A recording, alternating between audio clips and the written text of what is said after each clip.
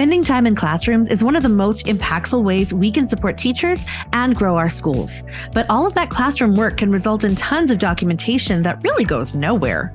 If you've got piles of sticky notes all over your desk and random collections of thoughts in all of your apps, it's time to consolidate. ConnectHub.io is a platform created by coaches for coaches. It's designed to help you organize your notes as you meet with educators and get powerful data on your impact in their classrooms. You can also use this information to support their professional learning and growth. ConnectHub.io includes great features to help you protect the coach-teacher relationship by providing different levels of account access for sharing only what you want with administrators. You can also customize reports to share specific kinds of information with your admin. This is such a great software for coaches. Check it out today at ConnectHub.io to simplify your instructional coaching with a free trial. As a literacy coach at an elementary school, I spent so much time trying to find the perfect supplemental resources for my teachers. That's why I am so excited to share a special resource with you today. Decodable texts are essential for our students who are working on mastering phonics in primary grades especially. I have come across the sweetest decodable books that I love, and my kindergarten daughter loves them too. They're called Express Readers. Each book has a complete storyline, includes fun and funny characters like Bug and Duck, and the stories are engaging and increasing complexity over time, as do the words and sentence structures on each page. Sticky words are identified in each book to help children with words they aren't able to decode yet, or those with irregular spelling patterns. They're the perfect resource for giving students at your school the practice they need in applying phonics skills. Head to expressreaders.org and visit the Decodable Books page. There you can download a quick keys guide with teaching tips for each book, including teaching sticky word mapping. You can also get free sample decodables sent to your address.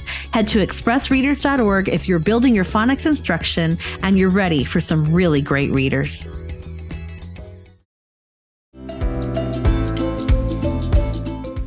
You're listening to Buzzing with Miss B, the coaching podcast, where we believe that every teacher deserves a coach, and every coach does too. I'm Chrissy Beltran, an instructional coach, resource creator, and coffee enthusiast. And I'm your host. Stay tuned for practical tips and honest coaching talk that will help you coach with confidence.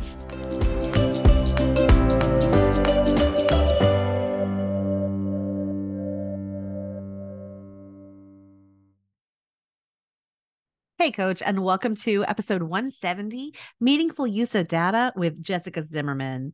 We are moving into a brand new theme. And, I love my themes. We are starting a theme about data and assessments. And I want to do this because I get a lot of questions from coaches about how to make this meaningful with teachers. So that is why I'm going to invite a guest today to help me talk a little bit about looking at data and making it actually work for you. Because how many times have you sat in a data meeting, looked at the data, talked about the data, and then you walked out and did literally nothing different moving forward, and you had no real application of all that time that you just spent talking about it? If your PLC data meetings are working like this, then this whole month is for you. We're going to look at how we can collect data meaningfully, what kinds of assessments we should be looking at. We collect so much assessment information about kids. Today, we're actually going to look at how data can guide our instruction. So my guest is Jessica Zimmerman. She's actually the 2021 Milken Educator Award recipient, and she is a GT coordinator and instructional coach who's going to help us talk about how to use all this data that we're collecting. So welcome to the podcast today, Jessica. Thank you so much. Thank you for having me, Chrissy. I've been a longtime fan. Oh, thank you. I really appreciate that. Could you introduce yourself to our listeners, talk a little bit about who you are, how you ended up where you are, and what kind of work you focus on? Yeah, absolutely. So my name is Jessica Zimmerman. I'm an instructional coach in the Roosevelt School District in South Phoenix in Arizona. And I started in education 2011, got my master's the same time I was teaching kindergarten. And I taught 4 years, K1, 2, 3, went all the way through, cycled up with some kids, which was really cool. And then I became a gifted resource teacher for a few years, where I went around to the different schools in the district and supported gifted and talented students. And it was in 2017 where the school that I am at currently, Valley View, I had a principal, Mr. McClellan. He said, hey, great opportunity. I have a coaching spot that's opened up. If you'd want to transition from your role of servicing gifted students, can you come on over? And at that time, I've had really great coaches, really sweet coaches. I've also had not so great coaches. So in my mind, the role has always ever been a many hats, not accessible. They were testing all of the things.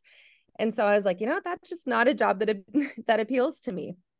And he said, well, what would make it appeal to you? And I said, well, teachers are so stressed. They deserve someone that's in their corner, that's going to advocate for them, that's going to support them. And he said, well, why don't you be that kind of coach then? He's like, why don't you, be the coach that you didn't have? It's like, oh, such a good point. So I became the coach that I, didn't have, and transitioned full time into being an instructional coach now 6 years ago. And, now I'm a coach to my teachers that are like I call them my angel babies. They are my students. And so I treat them just as if they were kids in my classroom before. I'm excited for them.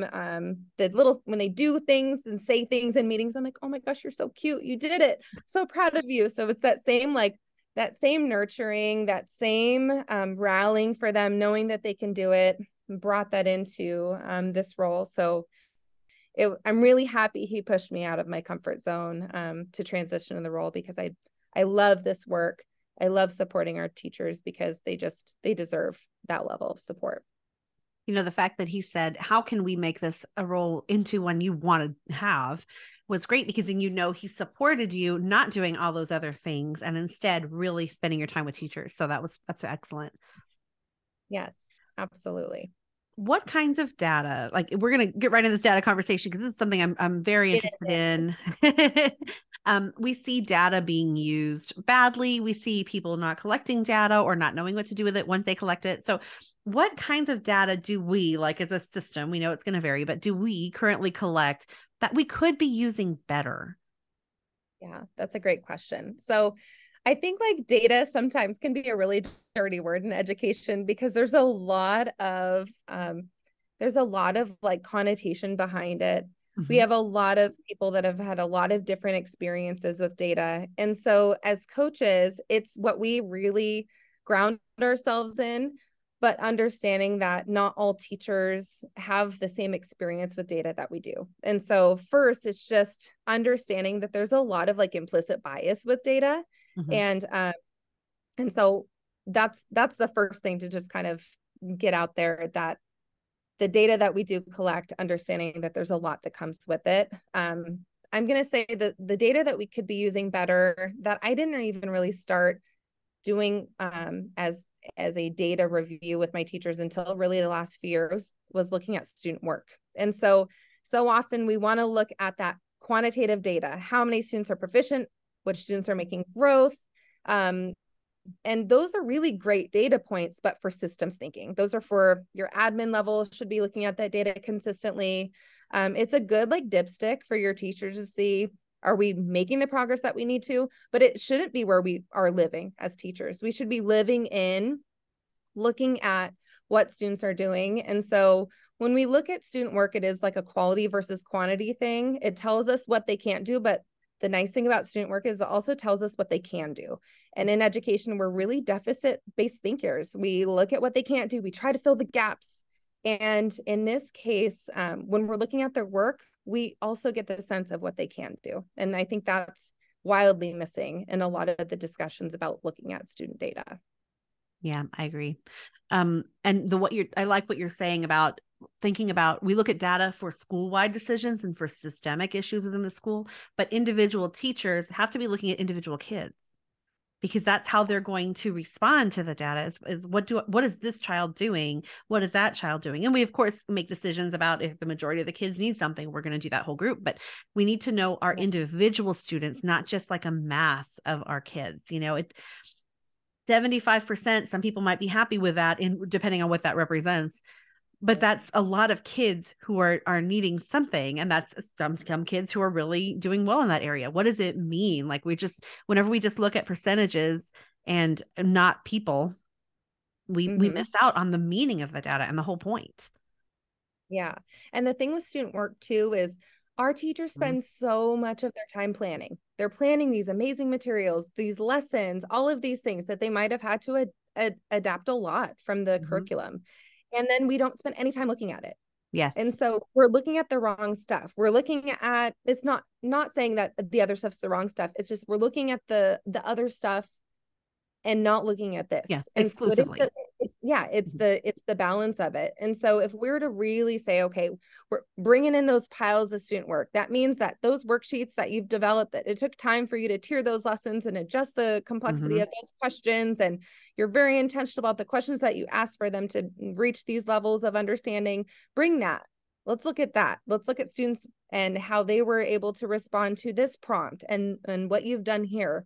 And it also validates teachers like, okay, I'm putting the work in and we're looking at it. And then what really happens in those student work sessions, it takes the dirty, like I talked about the data being a dirty word, it takes the dirty out of it because it doesn't feel so data-y, even though it totally is, right? It's qualitative data. And we can still make it quantitative. We can still look at percentage of students Right. that are progressing towards a mastery of the standard, but they still don't quite get it, or what did all students know? And so we can really have some celebrations off of that too. So it really like demystifies this concept of data by really honing in on student work. I absolutely agree. That's in my course, the Confident Literacy Coach. One of the lessons is about how to get a PLC together and look at student work together, because looking at student work is what really shaped the way that we built our understanding of how we were impacting what students can do. And that having those conversations, looking at one piece of writing and then everybody looking at their own writing, it elevated our conversation so much because we're all speaking in abstraction if we are not Yeah. looking at student work together. Because what you say, oh, my kids did well, my kids did not do well. What does that Yeah. even mean? Right. Totally. And Mm-hmm. I think as coaches, we aren't trained to do that first, right? Student work Mm-hmm. doesn't come to us in the code in a lot of our coaching, professional developments. It's usually the last thing discussed. Usually it is that like tiered looking at data of proficiency, Mm-hmm. mastery, looking at standards, looking at common formative assessments. And so for coaches, we're expected to support our teachers in really digging into student work, but we're often not trained on the student work. So I think Right. it's fantastic that you're building that capacity as a coach, because it's not something that I think any coach would say, no, it's not helpful to look at. But when have we really been trained? When have we had the time to really dig in at student work too? Because we are, Mm-hmm. as that layer, looking at so many different data types that it is inundating to say, okay, I'm going to now take a step into teacher shoes and look at data in this specific format, really drill down to the student level. So, and then it really helps with the shared idea that these are our kids. We're all looking at this data together. We're all owning this data together. If you as a coach can't speak to that student level data, Mm-hmm. it doesn't make teachers feel like you're a part of the team, that you're sharing students. And so I just think it also can be a relationship builder too. Oh, totally. Yeah. We get to know our people and our students by going through this process together. It's so important for our PLCs to come together around that.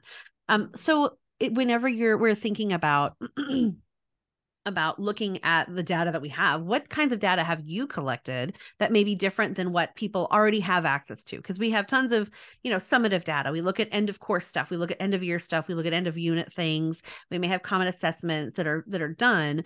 What is something that you look at that is different than maybe what people are already looking at? I love, because you said all the things that lead me to my answer, all end. And so Yes, often we exactly. focus on end.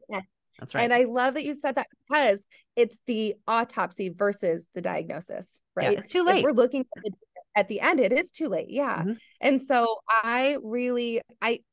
this is not popular opinion, but pre-assessment is so important. Pre-assessment for a unit, for a lesson, for whatever it is so important, because it's like walking into the doctor. They're not going to just say, okay, this is what's wrong with you right away. They assess you. And Mm-hmm. so often we rely on, okay, the benchmark says that they're at this percentile ranking. Well, what does that tell us? It doesn't tell us how they're measuring necessarily on this scale. Some assessments do, some don't. But saying, okay, I'm going to develop an assessment based on this unit to see what students already know. Most of the time you have students that already know.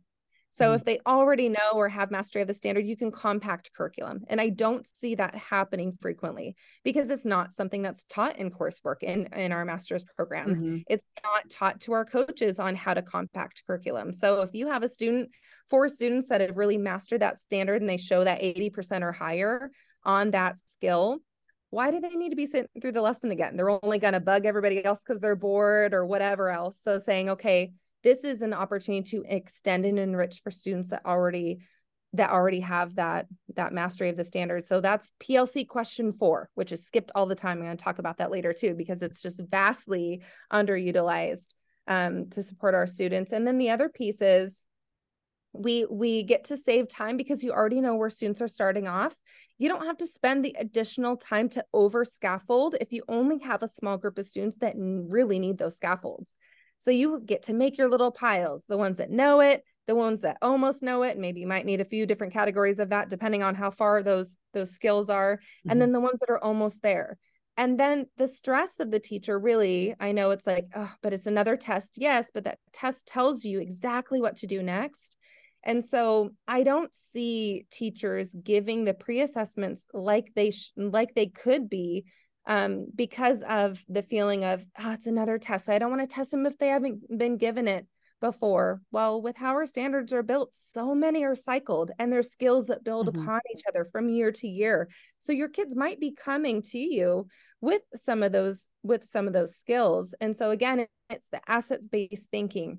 What do they already come with that I can use to leverage to make my instruction even better, to actually take down the time in my instructional planning because I already know where all of them are. Yeah, I think that's a really good idea. It is another assessment, but it's not like sometimes what we get hung up on is like, oh, another test and just and it does take time, but it actually will save you time to help because it's going to help you focus on what's essential and for who. And it's also not another test in the way that kids are not going to be punished for anything. There's no penalty for not having the knowledge at the beginning of a unit. You just kind of want to know what's going on. You want to get to know your kids in that specific context. Yeah. So absolutely. As we're trying to work with teachers in using this data and other forms of data that you find relevant, how can a coach ensure that teachers actually have the knowledge that they need to be effective in this way? Yeah. So this really kind of comes down to, I don't know if you've ever read the book Drive by Daniel Pink. You have to first determine your teacher's drive, what motivates them, and then also their skill versus their will. And so how I break that down, I know it's published somewhere and I don't know where specifically this is published, but people are kind of in 4 quadrants of learning: the can do, can't do, will do, and won't do, right? And your will do's and your can do's, they need coaching and training. They need that support. You can motivate them, right? So there's a lot of those things. If I'm working with my can do's and will do's, it's a much different conversation. Really, it's supporting them with reflective guiding questions. It's that being that thought partner. And then on the other end of the side, you have your can't do's and won't do's. So my can't do's, it's building their capacity and training them because they're missing those skills and really understanding what to do with this data, what to even look at, what are next steps. And then, we kind of get into the mindset of your won't do's, your ones that can't do and won't do. You kind of get into, is this a good fit for you? Because you kind of have to, at the end of the day, use this data for your kids to make growth for them. And so once I kind of determine, is this a skill or a will thing? I have to also look at if the data is dateable. And what I call like dateable data is like the data that you want to keep looking at. You want to keep exploring. You want to keep, cute. kind of like a fancy, sexy term for data. But like, is this data something that we want to continue to talk about? Because so often your teachers might have those preconceived notions of this data already. And so if you are saying, let's dig into this data and they don't find it valuable, you've already lost them before you've sat down at that table. And so digging in together after uncovering those implicit bias against the data and then supporting them with new learning. So often we just expect teachers to know. And while I love, I love that we know that teachers have some sort of capacity, you have to see where they are at too. And so it starts with your own pre-assessment by having those conversations with them. If you're leading all of it, you're not listening. And so by you asking the questions that are intentionally getting teachers to talk about data, you're going to get to see what they bring to the table in terms of their background, and really digging into data to inform their instruction. And then outside of that, giving them time to then do something with that data. So often we sit at a table and then they walk away with the biggest to-do list. They're like, okay, now I have to A, B, C, and D from everything we just talked about at this table. And that is exhausting because there's not enough hours in the day for teachers. And so however you can within that PLT, within that time that you have with them, within the coaching meeting, within whatever structure you have to support your teacher, build in that planning time. Whether that's your co-planning, whether that's you taking it on and modeling for them because they don't have the skill set yet. Whatever, maybe it's mentoring through and talking through some of the mindsets that they are needing to kind of get over the hump to be able to really work with this data. But assuming that your teachers either don't know or know is a very dangerous slippery slope because it doesn't honor them as professionals, and it just gets in your way. So just like you would pre-assess your kids, you want to pre-assess your teachers and then meet them where they are. So for those teachers who can't, you talk about providing that support through learning, right? We're going to learn about how it works. I'm going to model some things. And is that the approach that you take with those teachers? Yeah. So what I will kind of do is I'll get a general gist of my PLT. For the most part, I have really collaborative PLTs. And if I have one person that's really strong in something else, it's amazing how the other person's really strong in the other thing. And they're really yin and yang. I've had teachers that have worked together from anywhere from like 8 to 20 years. So they are very succinct here at my school with my PLT teams. And it's really nice.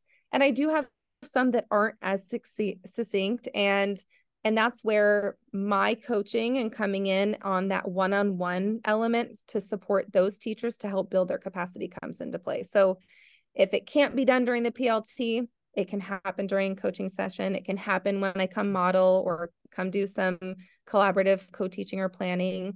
So really the supporting teachers in making sure that they are successful with that data, it happens at all times of the day in all different ways. But usually PD is not the place that I tackle that. I don't tackle it whole group because so often I can't address the needs of all the teachers and where they are. So I really do intentionally make that something that I can do within a PLT, or if I can do one-on-one, or if I have a group of teachers that have a particular need, offering that professional development for that specific need. So being very intentional about the time that you do take with teachers because they have so little to give. Yes. And if you're meeting in a group setting and you have some people who are going to need some additional assistance with something, it's a good idea, like you're saying, to say, you know what, why don't I come by tomorrow and we can take a look at it together. We'll look at just your class, because you don't want 5 other people sitting there going, all right, I guess we'll just hang out until that's done, because they don't have the time for that. Yeah, absolutely. How do you address the ones who won't? What does that look like? So first, hoping that you have a really good relationship, it's really uncovering the why. So why not? I had a teacher that said, oh, I don't like pre-assessment. Okay, tell me more. What's the reason why you don't? Well, and then she went into a big story about her last coach. When she used pre-assessment, she made her enter the grades of those students, and that was the grades that were entered into their grade book. And so she didn't feel it was fair. And so there was a lot that kind of was uncovered. And I said, okay, definitely not best practice. They shouldn't be penalized for what they don't already know. No, don't enter it. This is a chance to see who does have it. And then, yeah, you can say, hey, you're a 3, buddy. Good job, on standards-based planning. And so I had to uncover that. So the won't was really because of the bad experience that she had before. And I wouldn't have known if I didn't ask. So often we see the crossed arms and the pursed lips, and we go, I'm not, that's a crucial conversation I'm maybe not willing to have or not ready to have. But if you don't have it, it will come out like a bottle of soda that's shaken up, and you just untwist it just a little bit and you hear the hiss, and that hiss is going to happen all year long. So if you don't just unscrew the bottle, and just say, okay, let's get this out now. you just really have to address it. So my mindset, babes, I have a few of them, and sometimes it's just really drilling into, this is what we're going to do. And I do also preface it with like, hey, we're talking about data on Thursday. Do you need anything from me? And so sometimes I can iron it out before they even sit down at my table.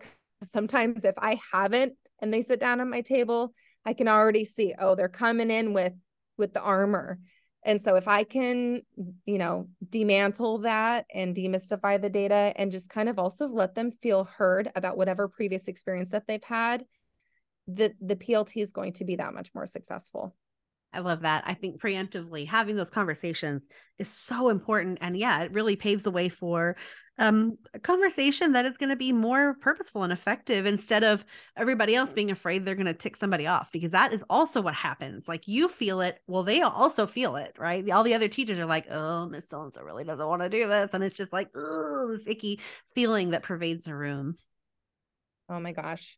And we know those PLTs and our teachers know those PLTs. So anything you can do as a coach to make this a space that's not going to fly. And it's hard because it's not always something that is within your control, but if you have really strong norms, if you set those collective commitments at the beginning of the year of we're going to look at data and we're going to find the data that's meaningful, and you can really lay that groundwork, then hopefully that and a few individual conversations can lend that time to really be used to look at data mindfully.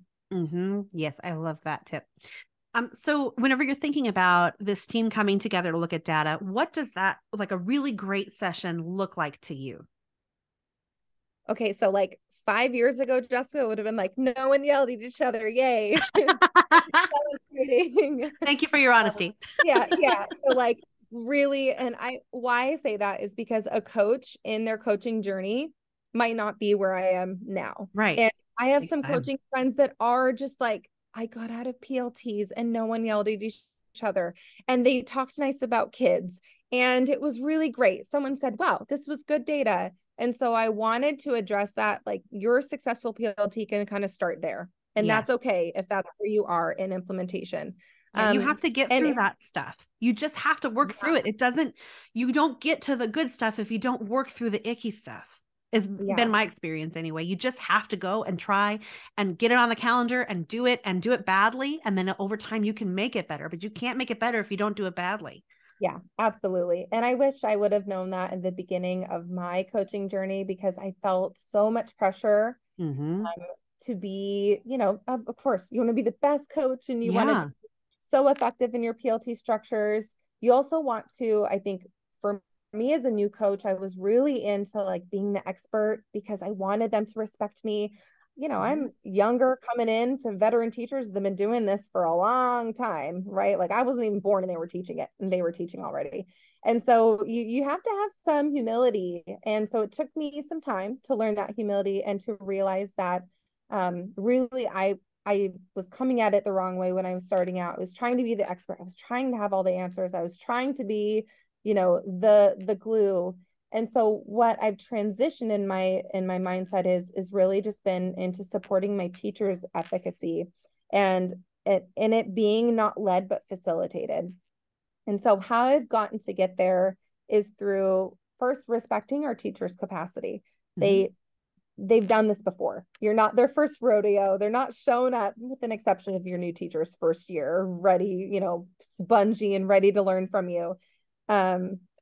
You have some people that have some experience, so you can recognize and hopefully honor that they're coming to you with data that they do want to look at, that they have been looking at. I call it like shower thoughts, right? It's like, oh dang, Alex still doesn't know how to regroup. How do I fix that? Like teachers are always having those type of moments where they're thinking about their students and what to do next based on different types of data that they're collecting.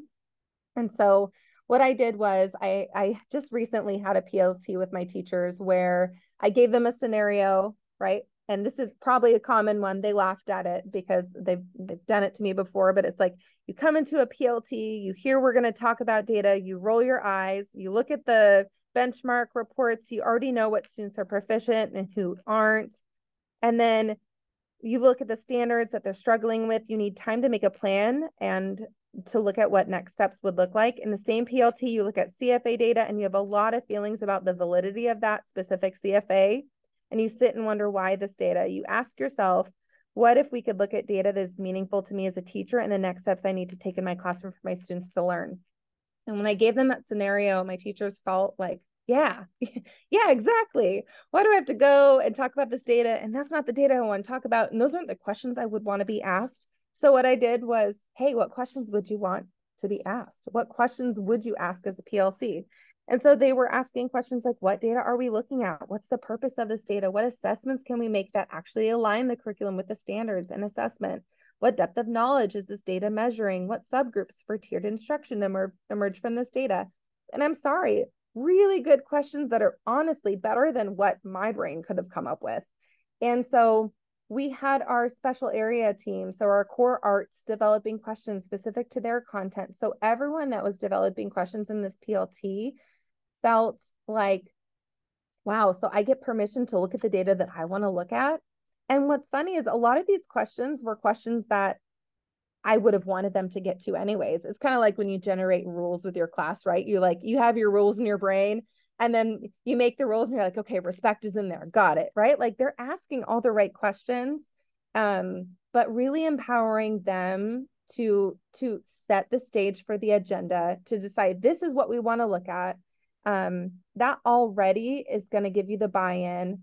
And then when I did do a follow-up with my teachers of transitioning this into Jessica led to you led, what support would you need? Because that needs to be the next thing. If you're going to shift any sort of like adjustment in systems, the question needs to be, what support do you need? So I asked preset questions. Do you need an agenda? Do you need a facilitator? Do you need a moderator? Do you need someone to support with norms? Do you need a note taker? Do you need what do you need? And so the teams really emerged. A lot of them said, we just really need help with the agenda, with sending it out, with reminding us what data we need to bring based on what questions we have set for that data PLT. So really the effective PLT looks like your teachers having ownership.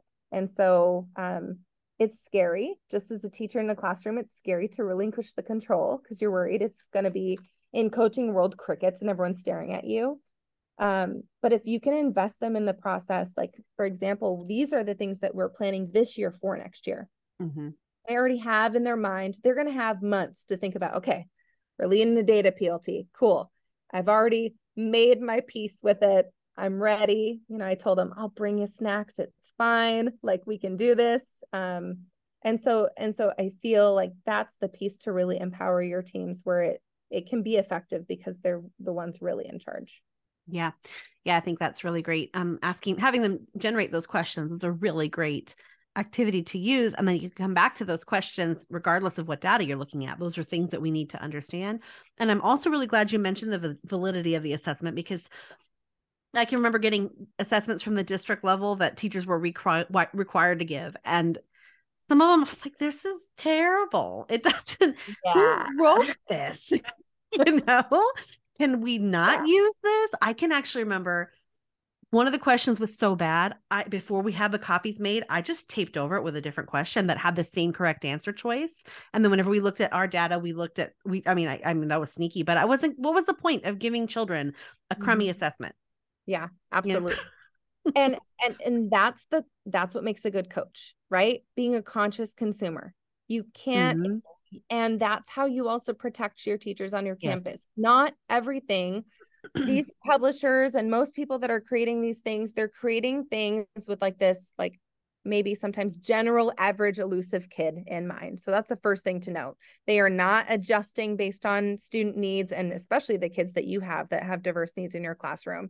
And then the second thing is people make these things and people make mistakes. And so we have to look at it and say, am I behind this? And if it's not, that's where we ask the question, can I do something that I am behind? What is within my circle of influence? What is within my control?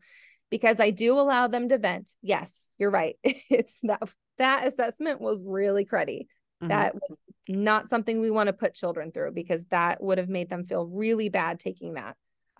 But in that same case, what can we make that we can collect that data with? Because because so often they'll get stuck in they're angry. They're angry that this is their reality and that they are made to implement this particular thing. And that's where you as a coach coming in with your multiple roles, and one of those roles being cheerleader and then advocate when it's not the thing that is best for kids or best for your teachers. And the person who, like you said, says, okay, so what can we do? You're right. Yeah. It's awful. What can we do? Like, we're not going to change that right this minute. What can we do with what we can change? Yeah. I think that's an important part of any conversation that you have with teams, because teams can get really stuck in like they say venting. And I've mentioned this before on the podcast. I've read that, like, scientifically, medically, we know that venting is supposed to be short. Yeah. Once it goes beyond a certain point, now you're just making yourself angrier. And everybody else is also getting angrier. Yes. And so you're not actually, like, a vent opens up for a minute and then it closes. Yeah. It lets out a little steam and then it moves on. It doesn't continue to, like, spew, this is not a volcanic eruption. I mean, it's supposed to be short. So yeah, if we allow it to take over everything, then we don't help anybody and we don't fix the problem either. Yeah. And as a new coach, it's really hard to determine how to do that. And so building those protocols in advance, knowing that you're going to have the vent, and then clarifying, what does vent mean? Vent means unbridled, go for it for a minute. You have one full minute, get it out. You know what I mean? But I love that, that illustration of it opens, it closes, because we do have to continue on further work, because they talk about it themselves. We don't have the time, right? This is valuable time. And so let's make the most out of this time. Right. In the moment you feel like, I have to get all this out. But then after the meeting passes, you're like, well, now I'm still in the same place I was 45 minutes ago, and now I'm just angrier about it. So, so yeah, we have to facilitate, because we can be a little bit on the outside of that, and we can kind of see where it's headed. Yeah. So you talked about, I really think was so important, about having a planning component during these data sessions, that we are like, okay, this is the data we looked at. This is how we are understanding it. So now what are we going to do? Because if we're not planning, then it's pointless. It's just like a million things swimming in your head, but you don't walk back to your classroom prepared for anything. Yeah. How can we actually use the data that we're looking at to impact our instruction and, really change the way that we're meeting students' needs? Yeah. So I think the first thing that I want to bring in is there's data that's done at the district level. There's data that's done at the school level. There's the classroom level data. I would say one piece is to really look at how you can use data systemically. So that's the first thing. How can I build in whatever data that we're collecting across grade levels or across content areas? How can I build a system for it? Because if you can build a system for it, you're going to take the pressure off of your teachers of finding an assessment, looking at next steps for that data. Because if you can streamline, this is the assessment we're going to use, and these are the next steps we're going to do for these kids if they have shown that they are in ABC need, then you can say, this is just across the board what we do, and make it a practice. That takes the planning off of your teacher's shoulders, because you're supporting really that, like, MTSS process, like at a more global level. And so when we first started as a coach, I had teachers using all sorts of different screeners. And so then streamlining, okay, let's pick the one, because they're all eventually coming up to you anyways. Kinder's going to go to first. Like, you're all going to need to have some sort of streamlined data. And we do have like a walk to read, or what we call our win time, what I need time. And so during that time, really supporting the collection of data that would be done in that tier 2, tier 3 format within a classroom, but supporting that level of collecting data, so that teachers aren't responsible for collecting every single bit of data that then goes into MTSS or child study team or whatever. And then within that intervention plan, so you have your intervention plan for the school, right? And that's something that we do have a program that we use. And within the program that we use, it provides us with a placement. We know exactly where to put kids. We know exactly the amount of units or mastery tests they have to grow by the end of the year in order to be out of remediation for reading, for example. But we also have a plan for uppervention, and that's never talked about. It's the intervention and then uppervention. What are we going to do for the students to accelerate their learning that they've already mastered those skills? And so having the plans for intentional extension and enrichment for our students that have already mastered and kind of gotten out of that intervention cycle. Because when we call it intervention, I think what we do is we focus on a chunk of the kids. Well, that's only a portion of your kids. And sometimes it's a bigger portion, just depends on how far the kiddos are behind. And with the COVID learning loss, yeah, we have more students in that chunk of intervention, but we also have students that are not. And so what are we going to do to make sure that every kid, when they go to school, they deserve to learn something new every day? And that's your kid that can't read, and that's your kid in kinder reading Harry Potter. Like all those kids deserve to learn something new every single day. And so really it's allowing also the teachers to plan together, to plan with you, taking time to identify what are the needs of the students, obtaining the knowledge. Again, not assuming that teachers just know what to do. Okay, your kids can't read, now what? These are research-based structures, strategies, activities, materials that we're going to do, giving them the time to develop by applying their practice, and then that reflection coming back and making sure that we're hitting all of those questions of the PLC4 questions. We live in those in our PLTs, talking about what do they do when they get it, when they don't get it, and then coming back and then sharing out with our teams what worked, what didn't work. And I think that's the most important part, is allowing teachers to work together in that like peer observation capacity. Because so often your teachers that are doing it every single day, right? They are the ones teaching it, and their co-partner, they taught it too. And then so saying, hey, my kids got it. What? How'd your kids do it? What did you do? And then comparing those strategies, having those discussions. We so often expect our teachers to have these sidewalk conversations, and they do. They have the sidewalk conversations of, hey, I'm teaching fractions. Oh my gosh, they just bombed that unit test. Well, what are you going to do? Well, I'm going to do this. And they're having all these really rich discussions. But giving them the time to have those discussions in your PLTs, giving them the time to then, okay, you said they bombed it. Let's look at how can we coach this together.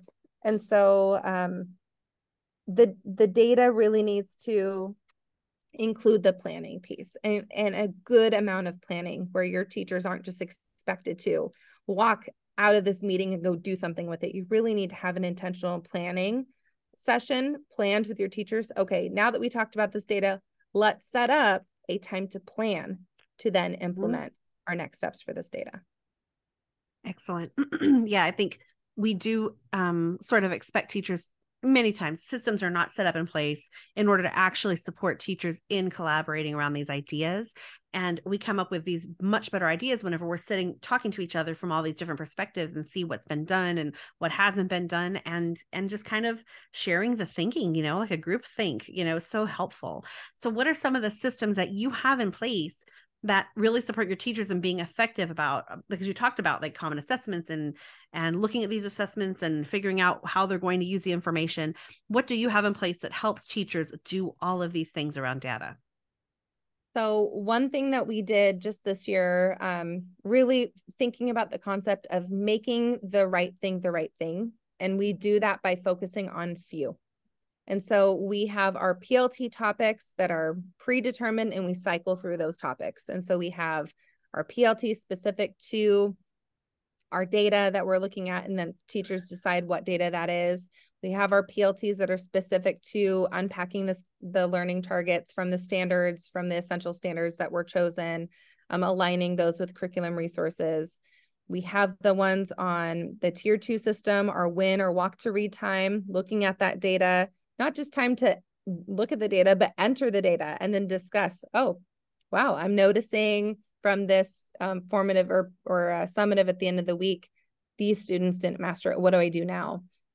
And so cycling through, when I gave my teachers the end of year PLT cycle survey that I do for any time, my poor teachers are doing surveys all the time because I want their voice. I want to hear what they think about the structures that we have in place. They said, we really liked that we had 4 things. And we're focusing on those 4 things. And those 4 things came every single month. We knew it was pre-calendared, it was pre-structured. And so then they had the time to dig in because they knew exactly what to expect. And then something too, when you're making it the right data, getting those teacher pieces of input, you also want to see, are you going to make sure that teachers are walking away with something? And so I don't know about you, my PLTs are like 35 minutes. So it's like this golden 35 minutes of magic that I have to make happen every single week. And so my new coach self, I was like, we're going to look at this, this, and this. Right. And the teachers left feeling like, oh my gosh, yeah, we looked at everything. My brain is broken. And so determining what's the one thing you want your teachers to walk away from this PLT.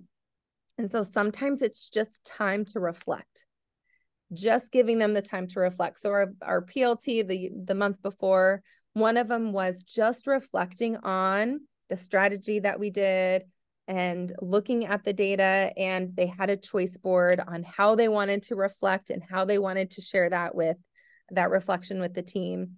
And one of my teachers said, it was really nice just to give the time to reflect. I don't have that time to reflect with my peers about data. And so it's kind of like the really, really go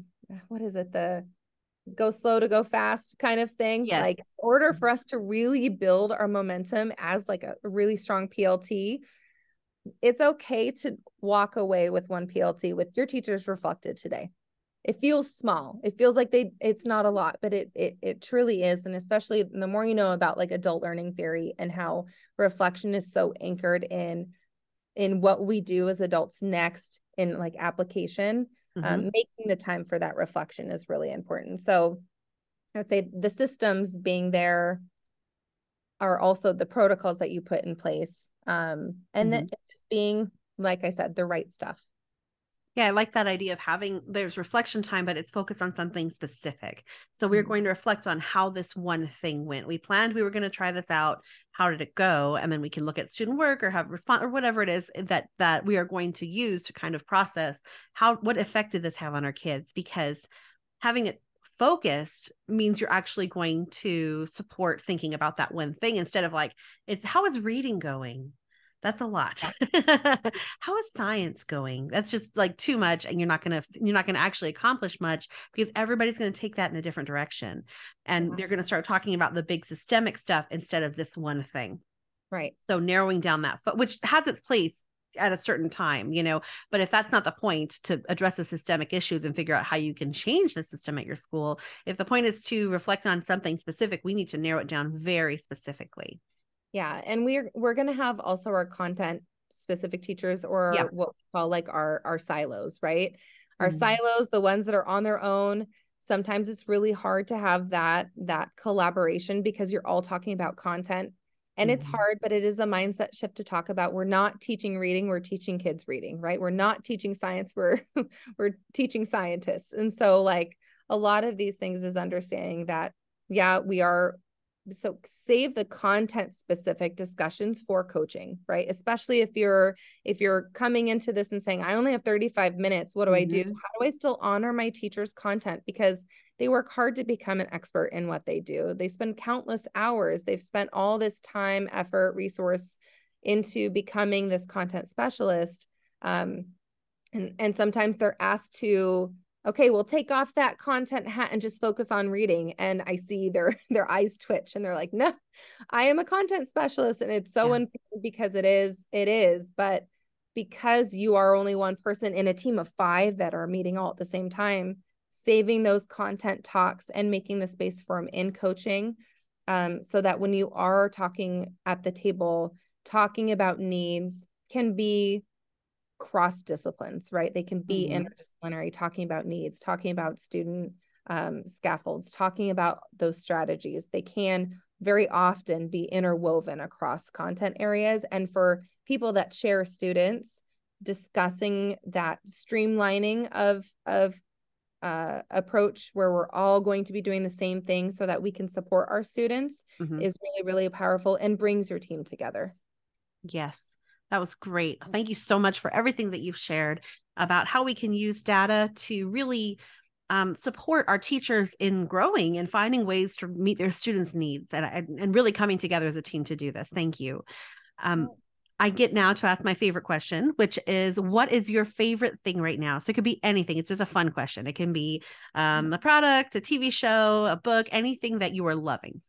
I love that. Well, right now, so I don't know if this is unique to me or if this is just like every coach or neurospicy person, I don't know, but I'm like in 500 different books, right? So I'm like 3 in 500 different books. And so my current book right now is Dare to Lead by Brené Brown. It's so good. And she just gives so many little things, little mantras that I bring into not just like my work, but my home life too. So it's a really easy read. So I don't know. I always kind of get into what's my hyper fixation right now in terms of reading. And so she's mine at the moment. Mm-hmm. Yeah, I love that. Was it on Ted Lasso this season that he referred to Brené Brown? I think it was really cute. So yeah. There's a lot of good stuff there. I've read a few of her books and they are really impactful and just kind of help you think differently about the way that we interact with others. So I love it. Yeah. And especially in your role as a coach, that vulnerability piece, understanding that vulnerability is not weakness. And then she really has you lean into crucial conversations and how being unclear is unkind. And so I don't know if it was like necessarily written as a coaching book, but it is so applicable to the coaching role. And so it feels like therapy, a lot of inner thinking, which is really good. But yeah. So one of the many books that I'm, a few chapters in. Nice. Well, how can people find you online if they are interested in learning more? So, I mean, I do have an Instagram. It's Coach with Jess. And then I haven't done anything fancy in the way of websites or anything, but they can always reach me an email, coachwithjessconsulting@gmail.com. And I support new coaches too, in terms of just like having a buddy and talking. I have a lot of like coaching friends that were like, what do I do? And honestly, when I first started out as a coach, I'm not even saying this because it's you, but like I downloaded your coaching binder. I don't know. Your coaching binder on Teachers Pay Teachers. And I was like, what am I even doing? And I like downloaded that and that saved me in my first few years as a coach. So I need you to know that. But like, I think just having the community and having another coach to talk to, which is what like this tribe that you've really built is really important. And just an informal way too. So if it's like, hey, I've experienced that. How do I get out of that? Like, really frustrating PLC that's riddled with fixed mindset, so that's kind of what I would offer, just that informal, organic, authentic support, because we already have so many resources that are emerging for coaching, but it's still a untapped world. There's still so much more that us coaches, in building our capacity and being ready for supporting our teachers in like probably one of the hardest times to ever be a teacher. Yeah. So it's so important to have all of those things and just to have a tribe. Yes, I completely agree with that. Thank you so much. I'm sure people are going to check you out. And I really appreciate you being here today. Awesome. Thank you so much. I loved Jessica's take on data and how it's authentic and actually supportive of teachers thinking differently about teaching. It is the most important thing we can do is support their thinking in these ways. So that was great information. Next week, we're digging into formative assessment with Steve Ventura. I cannot wait to chat with him about how we can plan and use formative assessments to shape our kids' learning experience. So that is coming up next week in episode 171.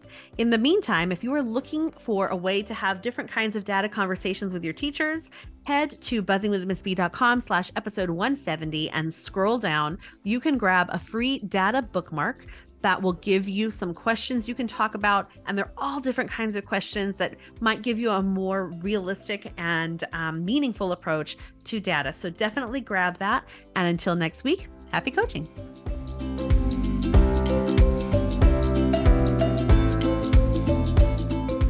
Thank you for listening to Buzzing with Miss B, the coaching podcast. Want more coaching ideas? Check me out at buzzingwithmissb.com and on Instagram at buzzingwithmissb. If you love the show, share it with a coach who would love it too, or leave me a review on iTunes. It's free and it helps others find this show. Happy coaching!